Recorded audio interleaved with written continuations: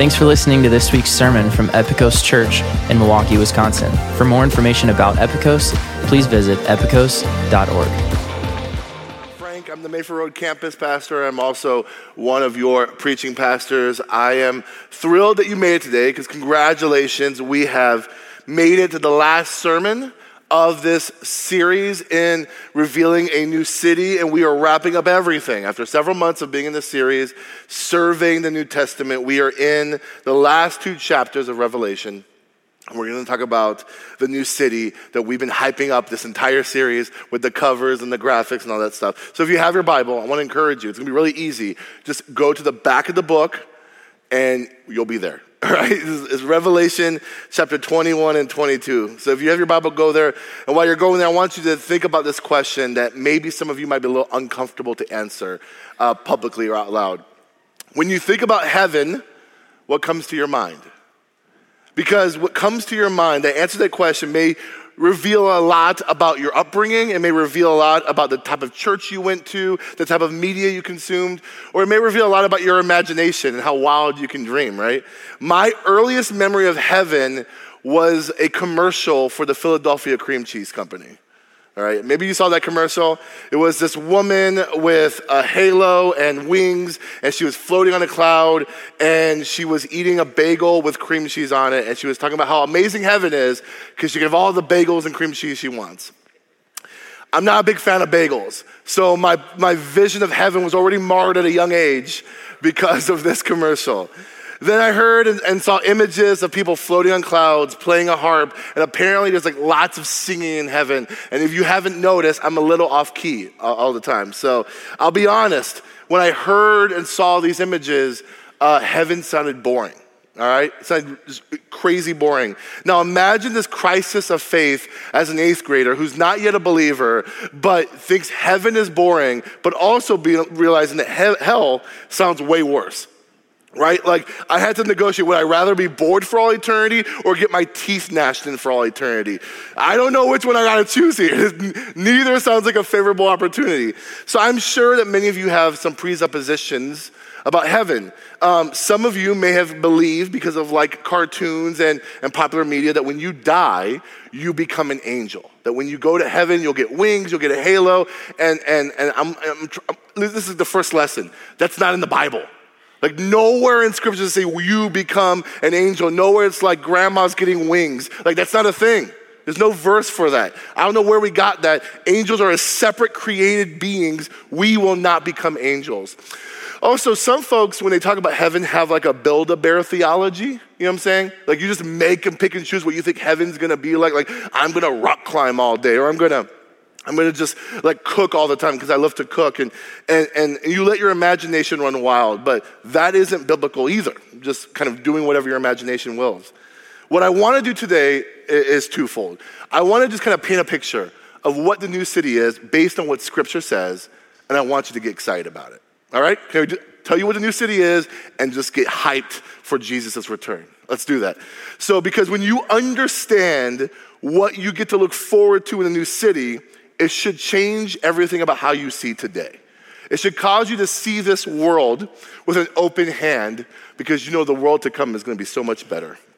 And also, it should create an urgency within you when you think about your loved ones, your neighbors, and your friends who don't know Jesus, that it gets you excited to tell them about Jesus because you don't want to be in heaven without him. All right?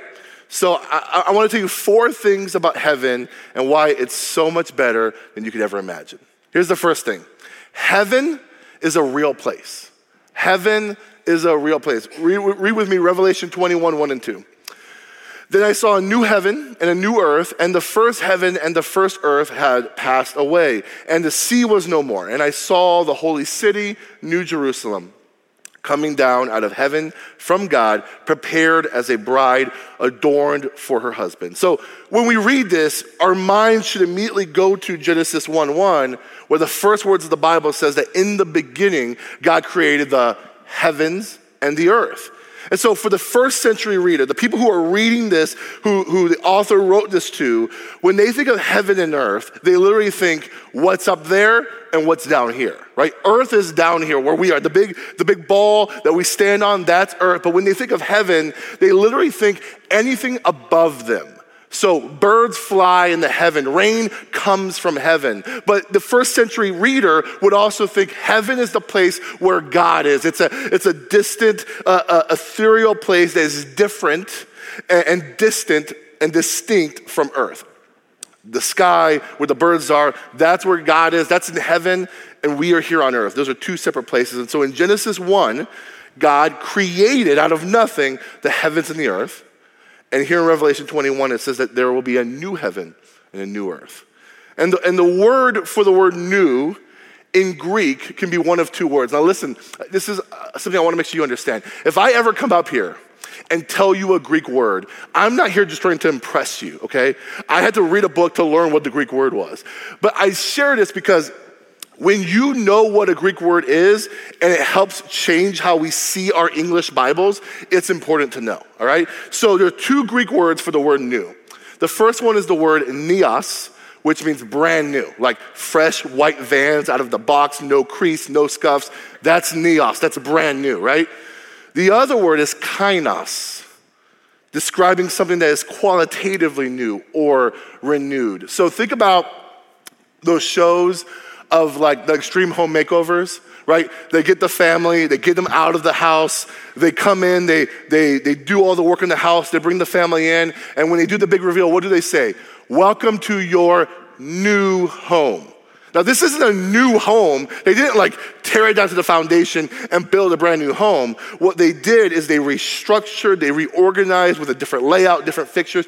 Qualitatively, this house is absolutely better than what it used to be, and it's absolutely a new house for this family. That is kainos.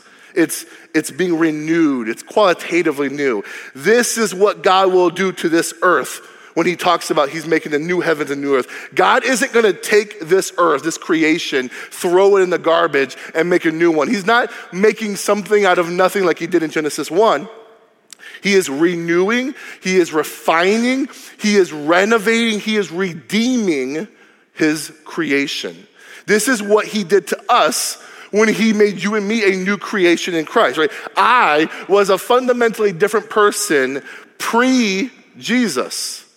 But I am a new person now after I put my faith in him. Even though I still look the same, I am not who I once was. So when we talk about the new heavens and the new earth, we don't have to speak so clunky about it, so confusing about it, right? Heaven, the place where God dwells, is no longer a faraway place in the sky, because heaven in Revelation has come down to earth. It is one place where God dwells with his people forever and ever. So you can call it glory, you can call it the new earth, you can call it the new city, you can call it heaven, whatever you call it. It is the place where you will spend eternity with God forever, and it is a real physical place that will be here on earth when God makes it new. So heaven will be everything you love about this place, but without the effects of sin. Heaven is not you floating on a cloud, playing a harp, or eating cream cheese. So if you're lactose intolerant, you're good, okay? You know what I'm saying? It will be very much everything you love about this place without the effects or the consequences of sin, all right? We're gonna flesh that out some more in a second. But my first point, heaven is a real place. My second point, heaven has real people. Heaven has real people. Revelation 21:3. And I heard a loud voice from the throne saying, behold, the dwelling place of God is with man. He will dwell with them, and they will be his people, and God will be with them as their God. Heaven is a place where all of God's people will dwell with him for all of eternity. Let's get really deep. I want to talk about some numbers and some more difficult things in this passage, and I think you'll understand more about how heaven has real people. Let's start in verse 10. Follow along with me.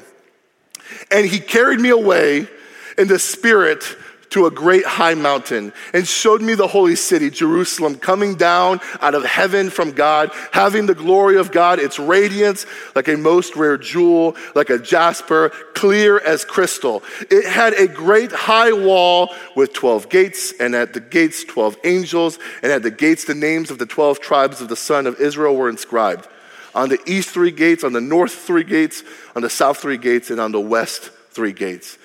And the wall of the city had 12 foundations, and on them were the 12 names of the 12 apostles of the Lamb. And the one who spoke with me had a measuring rod of gold to measure the city and its gates and walls. The city lies 4 square, its length and the same as its width. And it measured the city with his rod, 12,000 stadia. Its length and width and height are equal. He also measured its wall, 144 cubits by human measurement, which is also an angel's measurement. Now, when you read this, I know there's for sure 2 types of people in this room after that paragraph. There's some of y'all who are like, there's too many numbers, I'm confused, I don't really care. Frank, just tell me what it means, right? There's some of y'all in this room like that right now. And there's some of you who are like, let me draw the blueprints. All right, let's get nerdy and get some math going on, right? And so I read a lot of books this week that talk about the logistics of all these measurements, right? 12,000 stadia is about 1,500 miles. And because it says it's square, so therefore its square footage to be a little bit over 2.2 million square feet. And then because it has walls, it's a big cube, it would go up 780,000 stories high. Someone did the math and said that the size of this new city would be slightly smaller than our current moon, which would be pretty big, right? I want to remind you of something that's very important to you and very important to me. Revelation is not about math. Praise God. I took one math class in Bible college, slid in with a C. C gets degrees, right? So it's not about math. Revelation's not about math. Remember what I told you 2 weeks ago. Apocalyptic literature uses numbers and symbols to show us something. And Revelation, this is important, quotes or references the Old Testament more than any other book in the New Testament. So with that in mind, let's examine this again, and I want you to talk to me. Okay, say this out loud for real. What is the number that keeps coming up here? 12. Good job. We all passed. All right. 12 keeps showing up a lot. All right. 12 gates, 12 angels, 12 tribes of the sons of Israel, 12 foundations, 12 apostles, 12,000 stadia, which is 12 times 1,000, and 144 cubits, which I remember my times table, and 12 times 12 is 144, right? So here's a Bible tip. When you see something repeated over and over and over again in a tight period of text, you have to say, why is this happening? Like, why is this coming up so much? What is God trying to tell me? So what's the deal with all the 12? All the 12s. The number 12 and its multiples point to us about the fullness of God's people. It's trying to tell us that everybody who follows the Lord is going to be here. So the 12 tribes of Israel represent all of God's people from the Old Covenant, from the Old Testament. And the 12 apostles represents all the saints and all the believers who are in the church age in the New Covenant. And so 12 represents the fullness of God's people and his church. John is not giving these measurements for you and I to make blueprints. He is saying that in this new city, he has space for everybody. He has space for all believers of all time. There is no such thing as overpopulation in heaven. There's no such thing as land shortage in the new city. From Abraham to you, to me, to every believer who comes after us, God has made space for everyone who follows the Lamb wherever he goes. Now, did you catch the shape of the city? It's a cube. The original audience will be like, wait a minute. There's something significant about this space being a cube. Oh, in the temple, in the Holy of Holies, God specifically told us to design the Holy of Holies where God dwells and meets with people in the shape of a cube. So there's something about this new city that's supposed to point us to the Holy of Holies. And then when they keep reading, they get to verse 22, their minds get blown. It says this, "And I saw no temple in the city, for its temple is the Lord God, the Almighty, and the Lamb." So in this new city, in heaven, we don't need a temple Because God is the temple. And the entire new city is the Holy of Holies. Right? In the past, only the high priest, one man, once a year, was allowed to go into the Holy of Holies to make atonement for us. And now we're reading that in heaven, you and I can walk freely in the new Holy of Holies, in the new city, in the presence of the Father, the Son, and the Holy Spirit, because we don't need a place to go meet God. We don't need a special person to go for us. You and I are free to meet with God in the new Holy of Holies, which is the new city. And that's amazing. There's a pastor I heard this week, when talking about the kinds of people you're going to see in heaven, he said you're going to be surprised by three things. He said you're going to be surprised of those who are there that you thought wouldn't make it.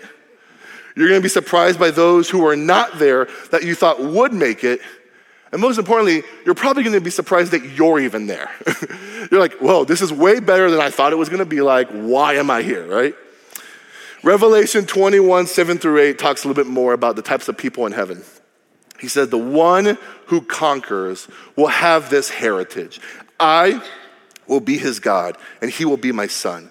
But as for the cowardly, the faithless, the detestable, as for murderers, the sexually immoral, sorcerers, idolaters, and all liars, their portion will be in the lake that burns with fire and sulfur, which is a second death. Let's go to verse 27. But nothing unclean will ever enter it, nor anyone who does what is detestable or false, but only those who are written in the Lamb's book of life. So the question when I read that is, how do I become clean? How do I become one of who conquers, as verse 7 says? The answer has been and always has been and always will be faith. Faith in the only God that can save. It's always been faith in the Lord Jesus Christ. The only name under heaven who can save humanity is faith in Jesus Christ. The one who follows the Lamb wherever he goes gets their name written in the Lamb's book of life. The blood of the Lamb, the blood of Jesus Christ, is the only thing that can cleanse us and wash us clean from our sins. So therefore, when God sees us, we are made new before him. But when you read that list, right? The cowardly, the faithless, the detestable, the murderers, sexually immoral, the sorcerers, idolaters, and liars. Sounds like a lot of people are not going to make it into heaven. But when I read that list, there's people I know who remind me of this list. I think of Abraham, Moses, Rahab, King David, Solomon, the Apostle Peter, the Apostle Paul. All of them could be marked by that list. So the question we have to ask ourselves is, how come they're not burning in the lake of fire, but they're spending eternity with God? It's because all those people have turned in faith to God.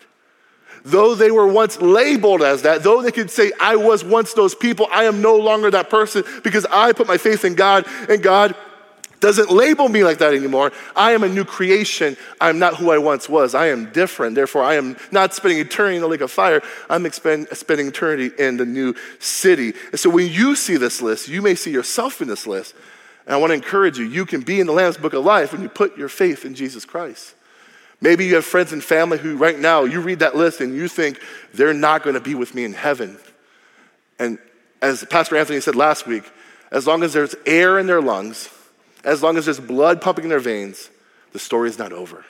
Maybe today God is calling you, God is challenging you to show you how amazing heaven is and why you don't want them to be in heaven without you.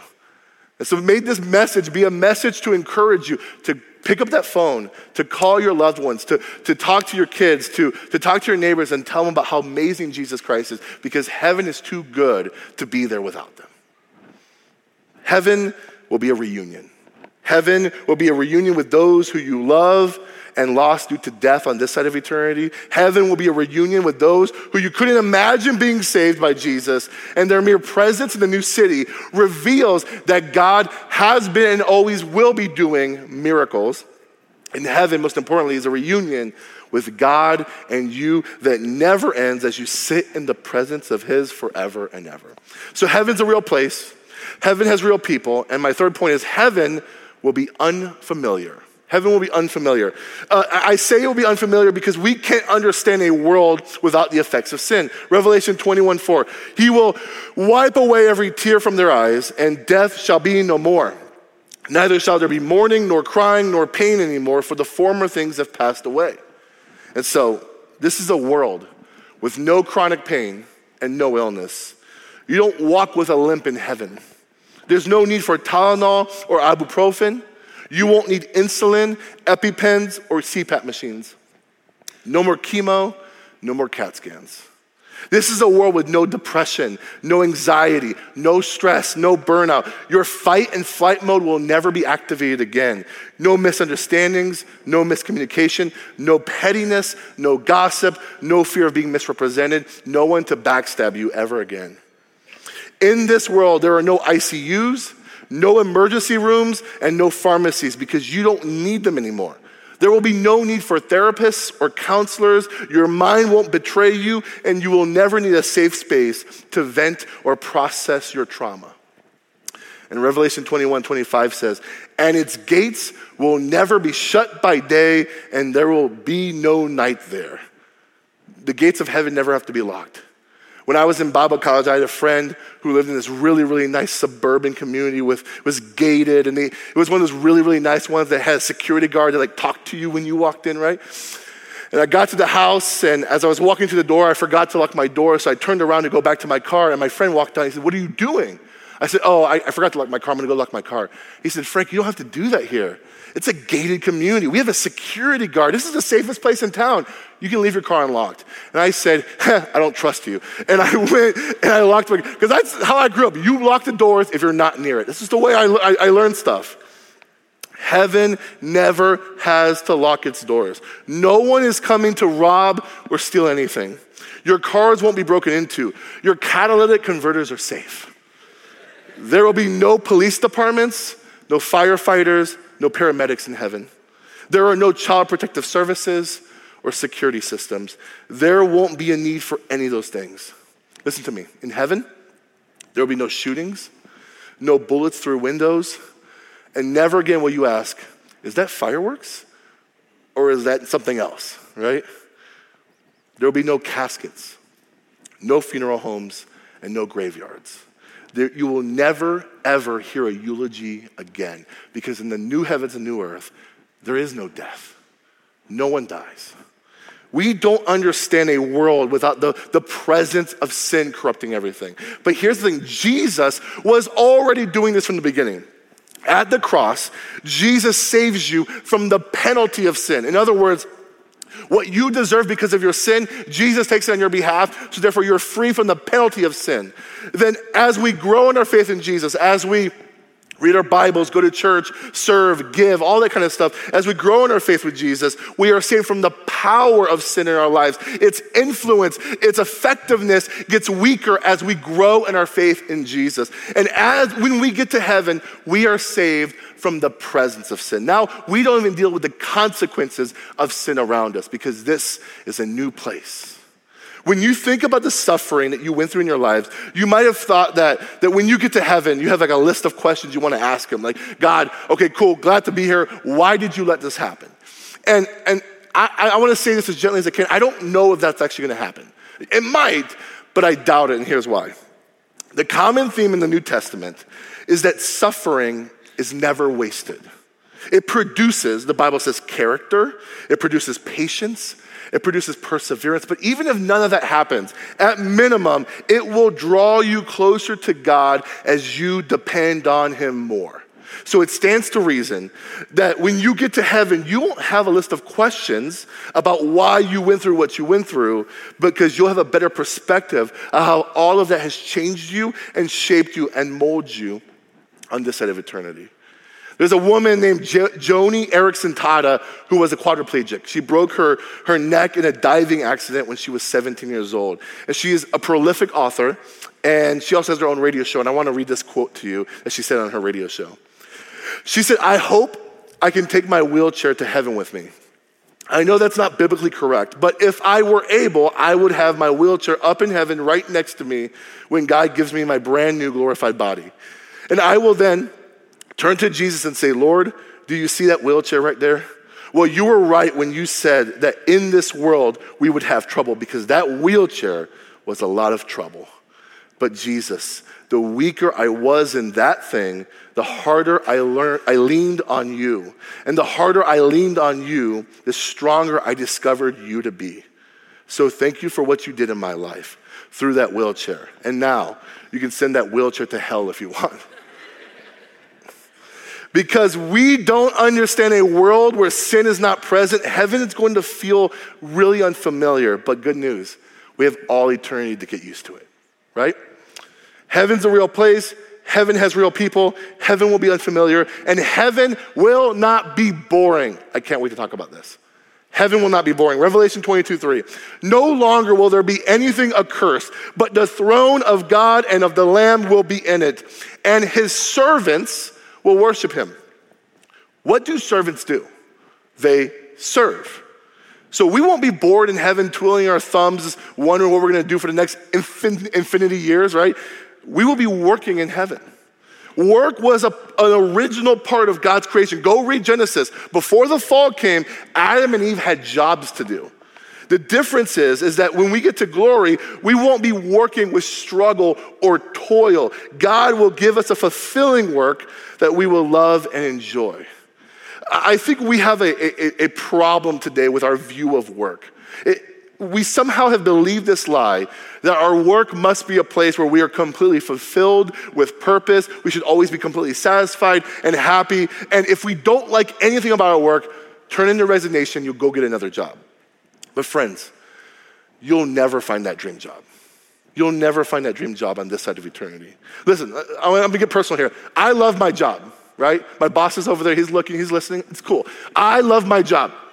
I get to meet with people and help them grow closer with Jesus. It's a privilege that I get to enter into people's lives and talk about the Bible with them. And also, I get paid to read this Bible, read books about this Bible, put it on my iPad, and talk to you for 30 minutes. It's one of the greatest joys and loves and passions of my life. But there are parts of my job I don't like. And that's real, right? I don't like dealing with receipts. I get why we have them. I don't want to touch them. I hate receipts. I don't want to deal with it. The administrative side of my job gives me no fulfillment, all right? And listen, there are for sure some meetings that we have that for sure could have been an email, right? Like this whole 20-minute like show and dance could have been a paragraph in an email. It could have been, but we're meeting here, right? There's parts of my job I love, but there's definitely parts I don't like. But the longing to feel fulfilled, where you are making a difference and you have high satisfaction in that job, does exist, but it's not on this side of glory. It's in heaven.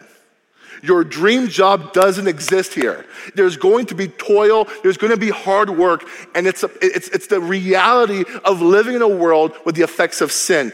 But in heaven, you will never struggle or toil or be frustrated with your work again, because your work will be fulfilling, because all of our work will be in service to God himself. There's one more way heaven won't be boring. I'm really excited about this. Revelation 21:26. They will bring into it the glory and the honor of the nations. The they is us, the people of God. And we will be bringing into heaven the glory and the honor of the nations. So that means that the best of our country, the best of our culture, and this is what nations mean. The word nations means this: the best of our ethnicity will be in heaven. So here's what I think that means. We're gonna be eating really good in heaven, all right?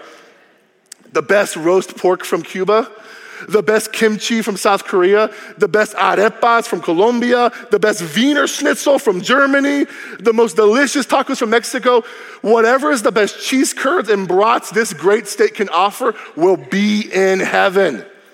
I was told that it will be a big, big table with lots and lots of food, and I'm already hungry, and I don't have to check my blood sugar when I get there, you know what I'm saying? We will have the best of every culture, the best architecture, the best movies, the best music. Friends, we will have the best Disney World. The best Disney World's in heaven. In heaven, I can be a Disney adult with no judgment from all. Look at my picture with Mickey. It's on there, right? You got my picture with Mickey? Oh, I love Disney, and I have no shame about it. And it's Sorcerer Mickey, so some of y'all are really uncomfortable too. I love Disney World.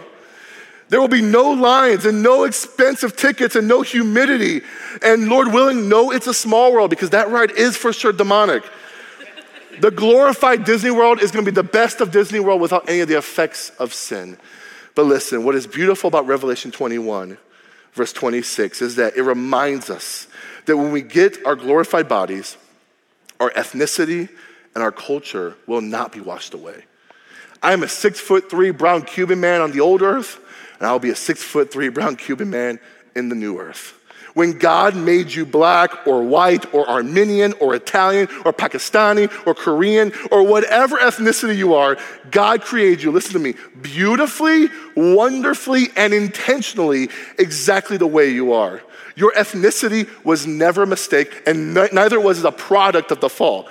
God's desire in the new city is for you and every other ethnicity from every nation and culture to be celebrated and honored, free from racism, prejudice, and hate. Heaven will not be colorblind.